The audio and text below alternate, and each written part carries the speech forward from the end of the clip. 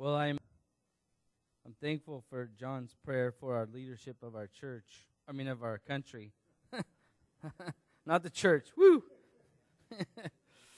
It's a good reminder to pray for our leadership. If you remember when we were in the book of Romans, how we're commanded to pray for our leaders. And John rightly said that God's ultimately in control. God controls the hearts of kings and rulers throughout all eternity. We might not understand why He's put some people in place, but God is sovereign and God knows what our world needs. So continue to pray for that and pray that both of our candidates would come to rely on the Lord Jesus Christ as their Savior as well. Well, this morning we are going to look at some leadership. Turn with me to the book of Judges. If you were with us last week, we just started a series in going through the book of Judges. And this morning, we're going to look at the last half of chapter 1 and the beginning of chapter 2. And what we'll see is a report of the events of the nation of Israel as they are coming into the promised land and trying to fulfill their covenant with what God has given them. But before we do that, let's pray and ask God to teach us as we read His Word this morning.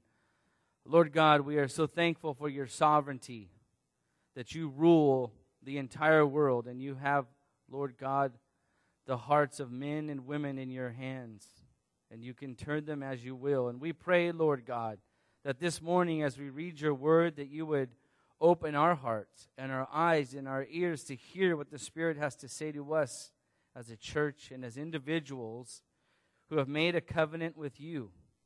And if there's anyone in this room, Lord God, this morning that has not made a covenant with You, we pray that You would show them, Lord God, their need for You, and that they would make that decision this morning. And we pray all this through our Lord and Savior, Jesus Christ. Amen. All right. Well, the title of this morning's message is Making Covenants. You know, when you think of covenants, you think of the marriage covenant that we make as husband and wives to one another. And that's certainly one type of covenant that we make. There are covenants that are treaties between nations as well.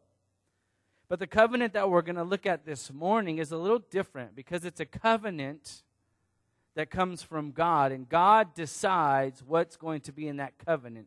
It's not necessarily two parties agreeing on something. It's one party saying, this is the covenant that I've called you into, and that other party just accepting it and owning up to their part. And we will see that covenant that God makes with the nation Israel, you will see parallels and a foreshadow of our own covenant with God as well.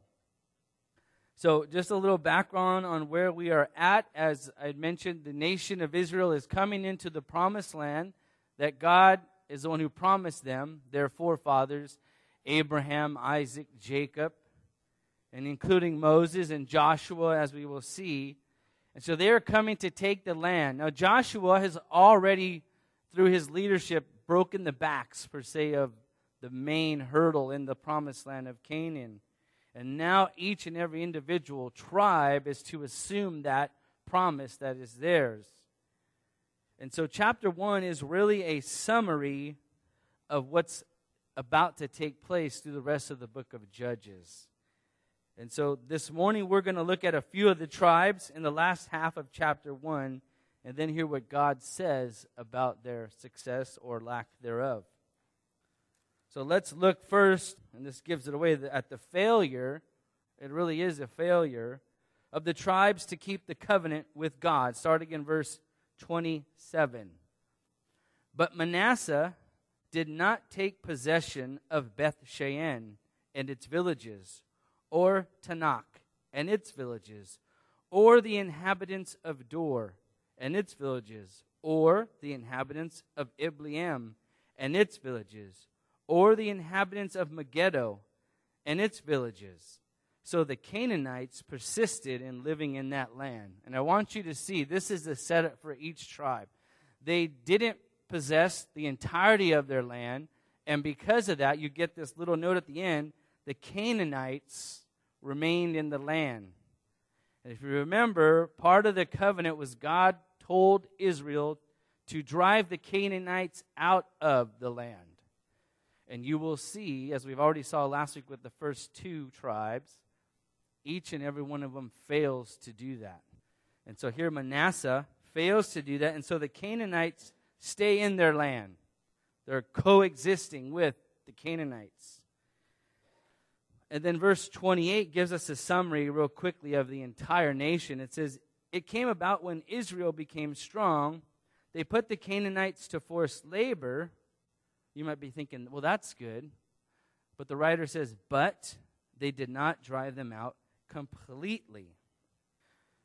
And seeing that, I thought of this, is that they eventually became so strong, the nation of Israel, that they could have driven them out, but they didn't. Instead, they enslaved them.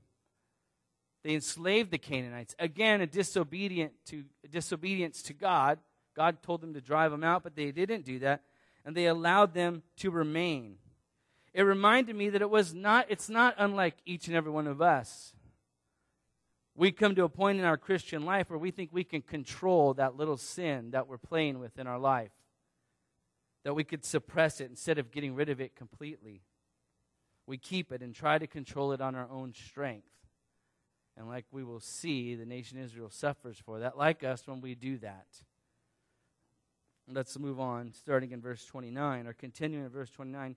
Ephraim did not drive out the Canaanites who were living in Gezer, so the Canaanites lived in Gezer among them. Zebulun did not drive out the inhabitants of Kitron or the inhabitants of Nahalo, so the Canaanites lived among them and became subjects to forced labor. 3 tribes, 3 failures. Asher did not drive out the inhabitants of Akko, or the inhabitants of Sidon, or of Alab, or of Akzib, or of Helbah, or of Aphek, or of Rehob. So the Asherites lived among the Canaanites, the inhabitants of the land, for they did not drive them out. Notice the difference in wording here. The Canaanites didn't live with the tribe. This time it says the tribe lived with the Canaanites. Very telling about what's going on. Naphtali, verse 33, did not drive out the inhabitants of Bethshemesh or the inhabitants of Beth Anath, but lived among the Canaanites. So they too, like Asher, lived among the Canaanites, the inhabitants of the land, and the inhabitants of Bethshemesh and Beth Anath became forced labor for them. And then, look at this one. This is the total difference in all the other ones. The Amorites forced the sons of Dan. Dan is a tribe of Israel. The Asherites forced the sons of Dan into the hill country, for they did not allow them to come down to the valley. Yet the Amorites persisted in living in Mount Horez, in Ajalon, and in Sha'abim. But when the power of the house of Joseph grew strong, they became forced labor.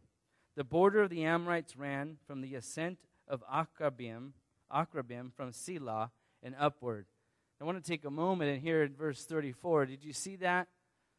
The Israelites didn't drive the natives or drive them out of the land, nor did they allow them to coexist.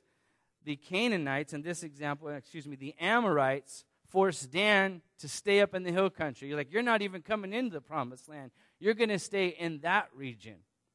So each and every one of these tribes failed at taking their inheritance. God told them and their ancestors that you're going to go into the land, you're going to face the native pagan countries in those lands, and you're going to force them out, drive them out, and take over. But each and every single one of them, including the 2 that we looked at last week, failed. If you remember last week, I said one commentator called this book the Canaanization of Israel, where Israel becomes like the pagan nations around them. And they can't help but think of the parallels of the Christian church today. And each and every one of us needs to take a look at ourselves. Are we becoming like our culture, or are we being different from our culture? That's a question for each and every one of us to answer. So, That's the situation Israel finds themselves in. Now, let's look at chapter 2, starting in verse 1. Because here we'll see how God responds to this. And God responds in what's called a judgment oracle. God is going to relay, or actually re-explain, his covenant to Israel in the form of a judgment oracle. Look at what it says. We'll read through verse 5 and then come back and highlight some points here.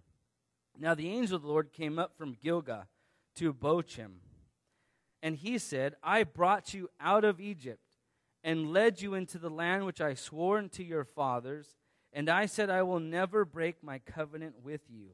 And as for you, you shall make no covenant with the inhabitants of this land. You shall tear down their altars, but you have not obeyed me. What is this you have done? Therefore I also said, I will not drive them out before you, but they will become as thorns in your side, and their gods will be a snare to you. When the angel of the Lord spoke these words to all the sons of Israel, the people lifted up their voices and wept. So they named the place Bochim, and there they sacrificed to the Lord.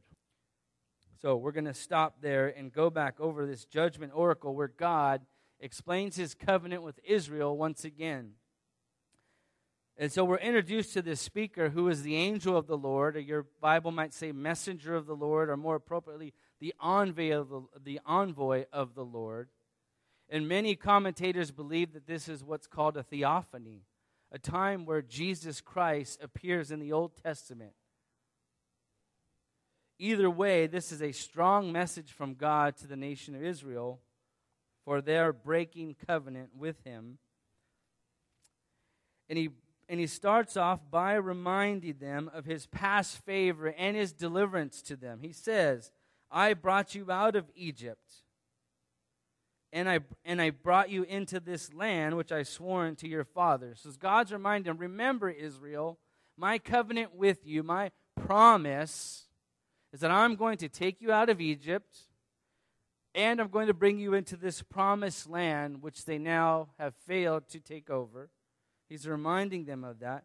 This was again a promise to Abraham, Isaac, Jacob, Moses, and even to Joshua. You remember in the very beginning of Joshua, chapter 1, let's turn there, looking at verses 1 through 5.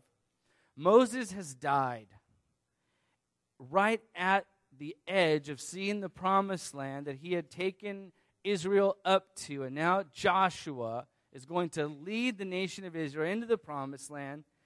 And God reminds Joshua of this very fact, of this covenant. It says this in verse 1, chapter 1 in the book of Joshua. Now it came about after the death of Moses, the servant of the Lord, that the Lord spoke to Joshua, son of Nun, Moses' servant, saying, Moses, my servant, is dead.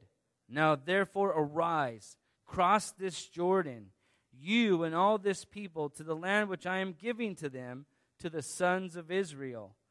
Every place on which the sole of your foot treads, I have given to you, just as I spoke to Moses. This is that promise to Israel. They are now in the promised land in the book of Judges, and are treading on every inch of the land that God promised to them, but yet they failed to take it. Verse 4, from the wilderness and this Lebanon, even as far as the great river, the river Euphrates, all the land of the Hittites, as far as the great sea toward the setting of the sun, will be your territory. And look what he says to him. No man will be able to stand before you all the days of your life. Just as I have been with Moses, I will be with you, and I will not fail you or forsake you. This promise was also relayed to Joshua. This covenant, Joshua, I promised the forefathers, this is the land, take it. Nobody can stand before you. And as we've seen through each of these tribes, they didn't take the land. It says they didn't drive out the inhabitants of this area or that area. Instead, they allowed the inhabitants of the land to stay there. So God's reminding them of this great covenant. I brought you out of Egypt. I've brought you into this land. And then he says to them, going back to our text, in verse 1, he says, I will never break my covenant with you. God never breaks his covenant with us, with his people. God is not a man that he should lie. What God says, God does. I hope you take comfort in that.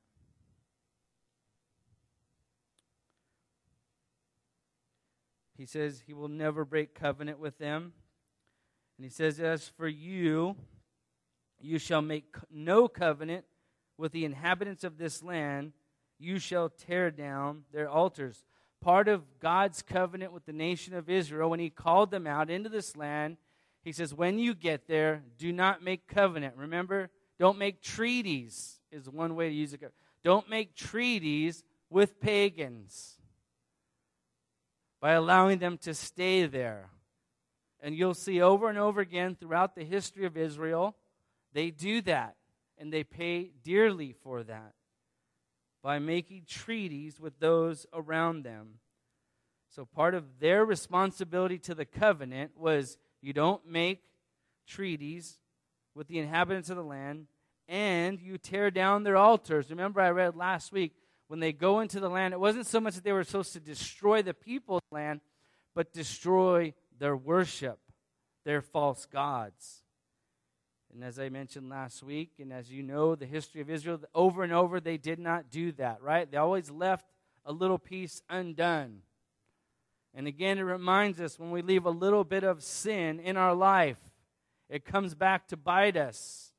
Well, we like doing this one thing, or I got control over it. Nobody knows. I'm sneaking around. It always comes back to bite. And it will, as we'll see next week, in a big way with the nation of Israel. So God says about this covenant at the end of verse 2, but you have not obeyed me. You have not kept covenant with me, Israel. I did all these things. God lists these things. I brought you out of the land. Out of Egypt. I brought you into this land. I promised that I will never break covenant with you. And you just obey me, but you didn't. You didn't obey me. And he says, what is this you have done? Was it that God didn't know? You never want to be asked that by God, do you? What have you done? Or even asked by your parents, what have you done? If I tell my little son, Jonathan, what have you done? It's not that I don't know what he's done. It's more like shock that he's done this. Or to get him to realize what he's done.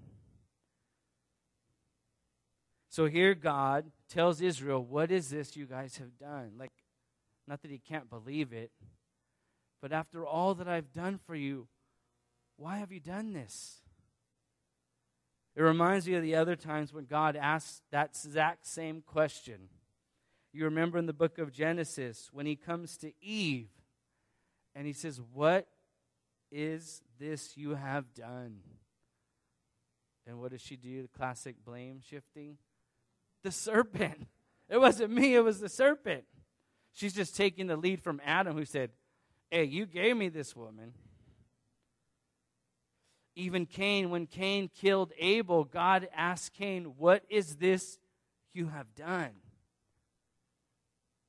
I pray God never says, what have you done? I'm sure he said it to me a number of times. But God's complaint against the nation of Israel is that you didn't obey me. What have you done?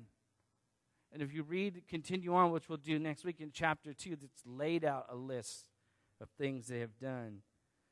So God reminds Israel of covenant and says, you guys have not kept it. So now part of the judgment oracle is that he now says what's going to happen to Israel for breaking covenant with him. Look at what he says in verse 3. Therefore, I also said, see, part of God's covenant was, if you were to go back and read through in Leviticus or Numbers, even in Exodus, that God says, this is part of my covenant, that if you do these things, this will happen. And if you don't do these things, this will happen. God keeps his word. Again, if any parent knows, when you tell your kids, hey, son or daughter, if you do A, B, and C, then this will happen. But if you do this, then this is going to happen. You will be disciplined. And God says the same thing, like a loving father to his children, Israel. Therefore, I also said, I will not drive them out before you. But they, speaking of the inhabitants of the promised land, he says, I will not drive them out before you, but they will become as thorns in your side, and their gods will be snares to you. So God's judgment to the nation of Israel for breaking covenant is that I'm not going to drive out these people before you. And because you guys have broken covenant, you've already seen that these people are remaining in the land. And not only will they remain there, but they will become thorns in your side. They will irritate you. They will bug you. They will be a pain to you. And again, as you read through Judges and all the books of history in the Old Testament, that's what happens. And in the book of Kings, in 1st and 2nd Samuel, the inhabitants of the land are a constant thorn in their side. They're always fighting with them. They're always being taken over by them and forced into slavery. But what about God keeping covenant? Oh yeah, God's going to promise eventually they're going to be driven out. But you have to keep your end of the bargain, Israel. I'm going to drive them out eventually. They will become thorns in your side, and the worst part, I should say, not more important, is that their gods will be a snare to you. How many times does Israel over and over again fall to idolatry, worshiping other gods? Because they didn't get rid of them. They left them in their life. They left them in their land. They did not completely drive them out. They did not completely smash their altars. They did not completely get rid of false religion. No, he says, this is part of you breaking covenant, is I'm going to leave them there. I'm not going to drive them out. And their gods will be a snare to you. So instead of having complete victory in their life, they will struggle. And their victories will be few and far between, and they will become slow. And eventually some of them will even serve the gods of their land. I like what one commentator says about this section of Scripture. He says, the Word of God has not lost its power, but the people who have it on their tongues do not thoroughly enter into its life. It's like they have this form of godliness, but denying the power. And I can't help but think that sometimes in our own lives we suffer from that part of it as well. Again, we have these little parts of sin in our life that keep us from possessing all that God wants for us in complete obedience. Now, does that mean, well, hey, if I'm always obedient to God, that nothing bad's ever going to happen? No. Because in Scripture we see how, look at Job, perfect and righteous in all ways, but suffered. So don't think, well, if I'm perfect and I never sin and I always do what God says, then I'm going to have the perfect life. That's not true either. But one of the ways to guarantee you won't is to completely continue to disobey God. And the nation of Israel sees that over and over again. So how does Israel respond to this? 1 verse 4, it says, when the angel of the Lord spoke these words, all the sons of Israel, the people lifted up their voices and wept. So they named the place Bochem, and there they sacrificed to the Lord. So they wept. They realized they've been busted, and they cried. They cried out loud to God because guess what? God says if you do this, this is going to be the punishment. And they realized God doesn't lie. God keeps covenant. God's going to discipline me. And they memorialized this place by calling it Bochem, which means a place of weeping. And they sacrificed to the Lord.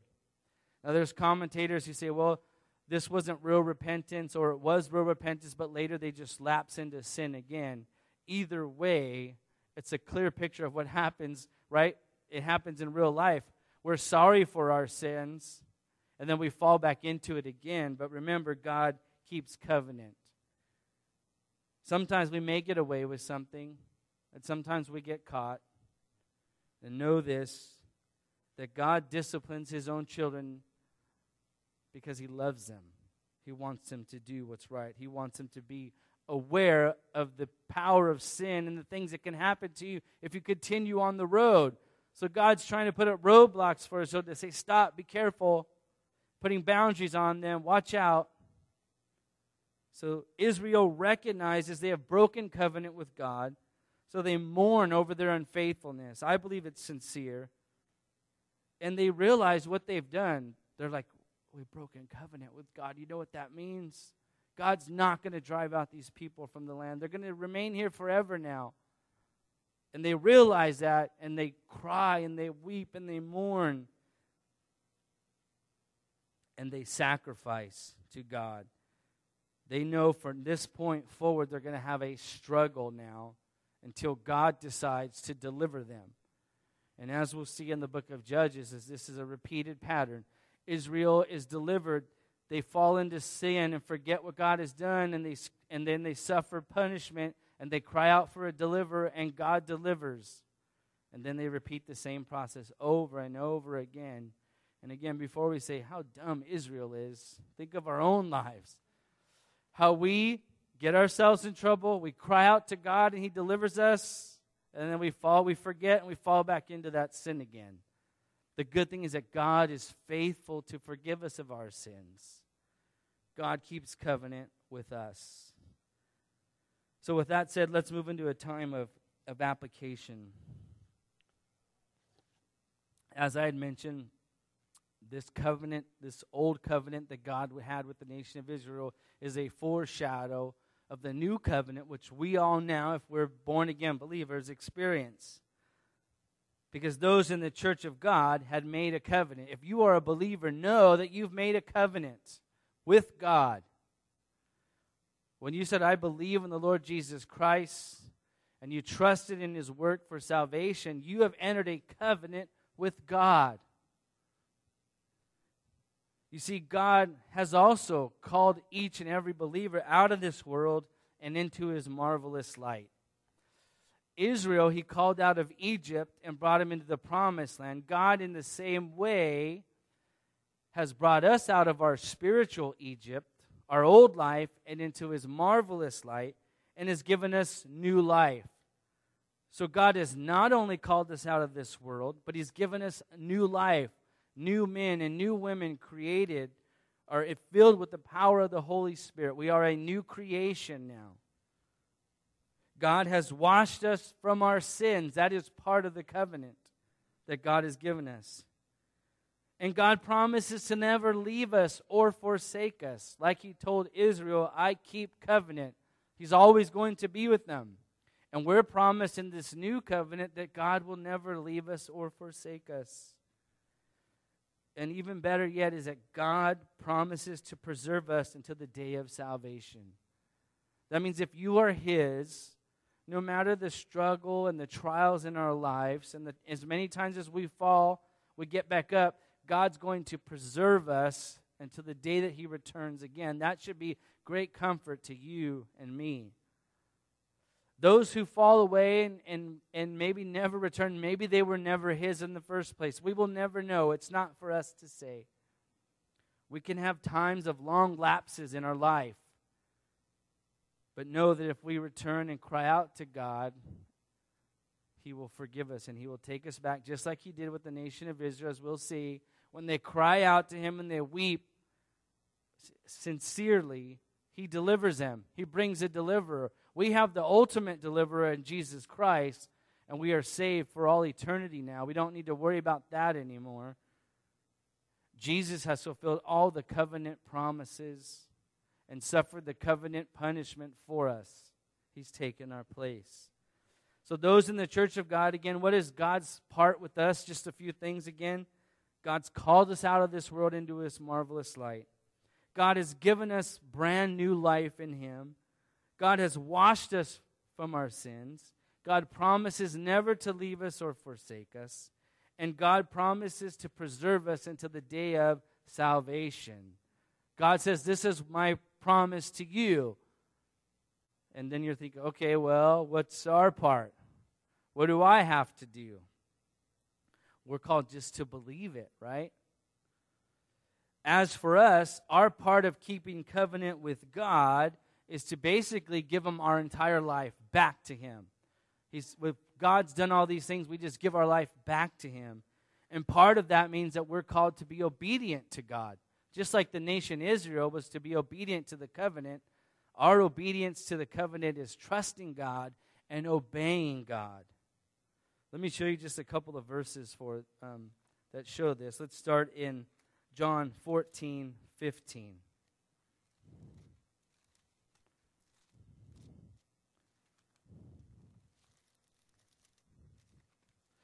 In John 14:15, Jesus says to his disciples, "If you love me, you will keep my commandments." And this applies to all of us as well in various other verses.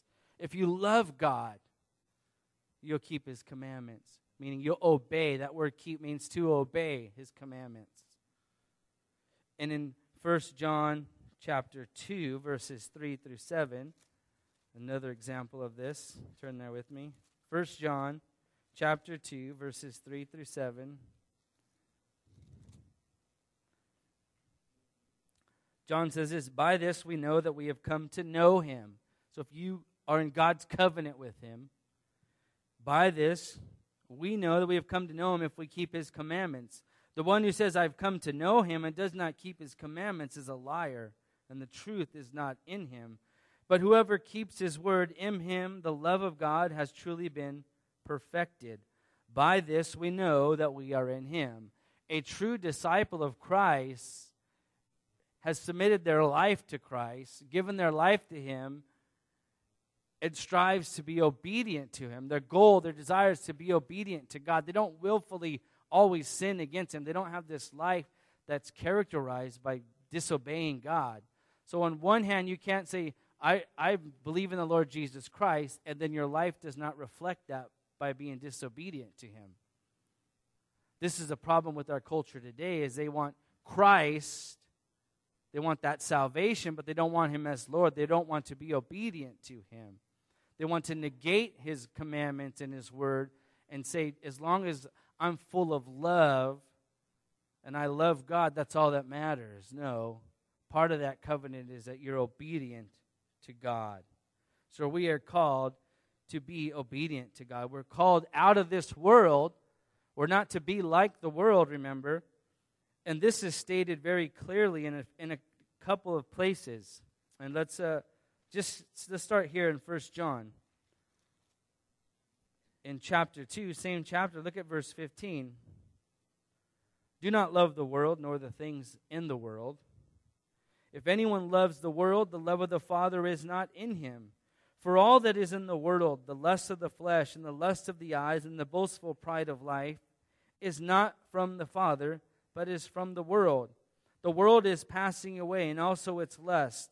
The one who does the will of God lives forever." Now, we are not to make covenant with the world. We're not to be, we're in this world, we're not of the world, so to speak. Our goals and our desires and our thought patterns should not be like this world's. We're different. Again, this is what God was doing with the nation of Israel. He says, I'm going to put you into this land, and you're going to drive out all their pagan religions and destroy them. Why? So that you don't become like them. And that's why I started off in the very beginning. We need to examine ourselves. Are we being influenced by the world, or are we separating ourselves from it? I think in your bulletin there is a quote there. Daniel Bach is a professor, and he's commentating on this section of Scripture. He says this about the nation of Israel. Instead of reshaping the world after the image of Yahweh's will, they live in and with the world, and before long they have taken on the characteristics of the world. That's Israel in the book of Judges. They left the inhabitants of the land. They lived among those inhabitants of the land. And eventually, as we'll see, they are going to become like them. So as for us, we keep our covenant with God. We are called to obey the Lord. And we are to make no covenant with this world. That's why the Apostle Paul in 2 Corinthians chapter 6 says this. This is a really good verse for this. 2 Corinthians 6 in verses 14 through 18, he says this to the believers. He says, do not be bound together with unbelievers. Don't make a covenant with unbelievers. Right? For what partnership has righteousness and lawlessness? Or what fellowship has light with darkness? Or what harmony has Christ with Belial? Or what has a believer in common with an unbeliever? Or what agreement has the temple of God with idols? For we are the temple of the living God, just as God said, I will dwell in them and walk among them. I will be their God, and they shall be my people. Therefore, come out from their midst and be separate, says the Lord. And do not touch what is unclean, and I will welcome you. And I will be a father to you, and you shall be my sons and daughters to me, says the Lord Almighty. Now, does this mean, hey, we can't have friendships with people in the world? No, that's not what it's saying. In context, what it's talking about is being joined together, I think predominantly in a relationship, a physical relationship. We don't have that partnership with the world. That's why unbelievers or believers should not get involved, like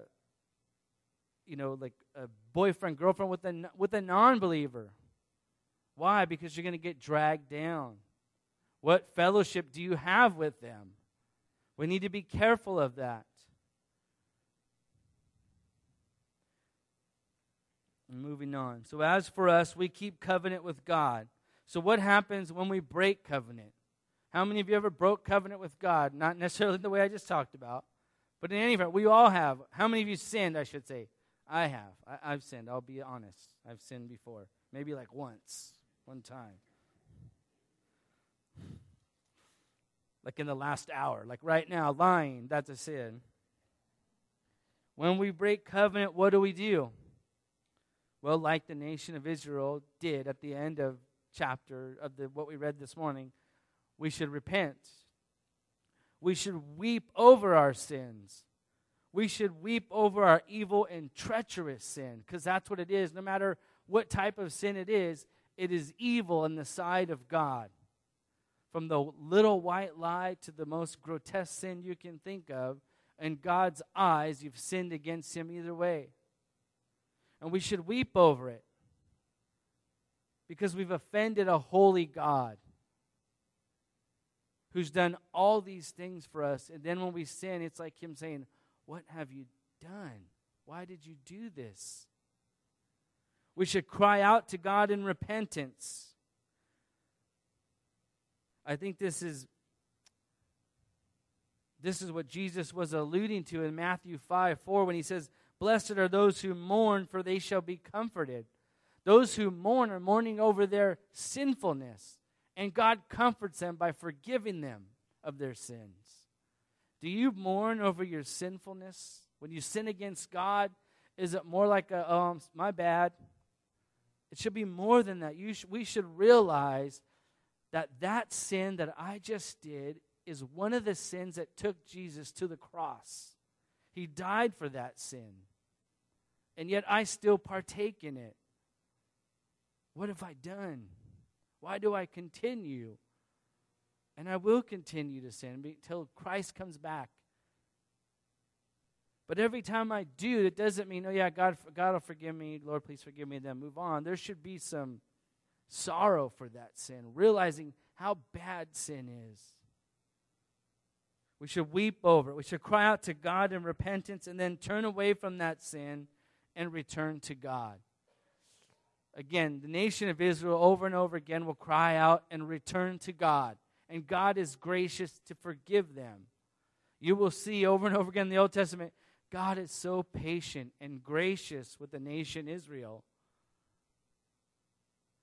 But think about how gracious and patient He is with each and every one of us when we continue in sin, deliberately sin against Him over and over again, every day.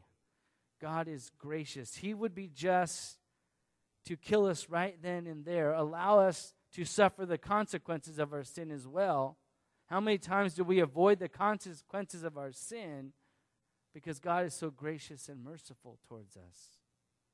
He told Israel, no, not this time. You're going to pay for it. And so they wept, even for that reason. They knew, man, I'm busted and I deserve what I'm getting. And there's nothing that they could do but cry over it and weep and repent. Sometimes in the Old Testament, they hope that God will relent from that, what he's going to punish them for if they repent. There's one verse I want to close with that's a reminder to us every time we fall. Proverbs 24:16. For a righteous man falls 7 times. A righteous man will fall over and over again and rises again. But the wicked stumble in time of calamity. A righteous person, a child of God, will sin, repent, and move forward. But those who aren't God's children will fall and they will stay down and never come back. So I hope that gives you encouragement. You know what? You're going to sin against God, but when you do, weep over it, mourn over it, be sincere in your repentance, and get back up. Don't stay down, because when you stay down, that's when Satan can destroy you. You say, you're not really a child of God. You're not even saved, and you never come back. And then maybe you never were a child of God. A real child of God will get back up and keep moving forward. Let's pray. Lord God, I'm so thankful for your word, how it shows us your graciousness and your love and your patience towards your children. That even in the midst of willful disobedience, you're there to forgive us. And Lord God, we're so thankful that you keep covenant with your children, even when we break it and we're disobedient. Lord God, I pray this morning that we as your children would cry out to you in repentance for our sins. Lord God, recognizing that we've sinned against you and it's evil and treacherous. Forgive us, Lord God. Cleanse us from our unrighteousness and help us to get back up and walk in your ways. And Lord God, I pray this morning that if there's anybody in this room who has not made that covenant with you, who has not accepted your offer of salvation and submitted their lives to you in obedience, that they would do that this morning. Lord God, because there's coming a time when that offer will no longer be extended to them. And Lord God, they will be cut off for all eternity. I pray this morning, Lord God, that you would soften their hearts and open their eyes and ears so that they might hear what you're calling them to. And they might receive newness of life, forgiveness of sins, your presence that is with them and never leaves them or forsakes them, and will preserve them until the day of your return. We pray this, Lord God, in Jesus' name.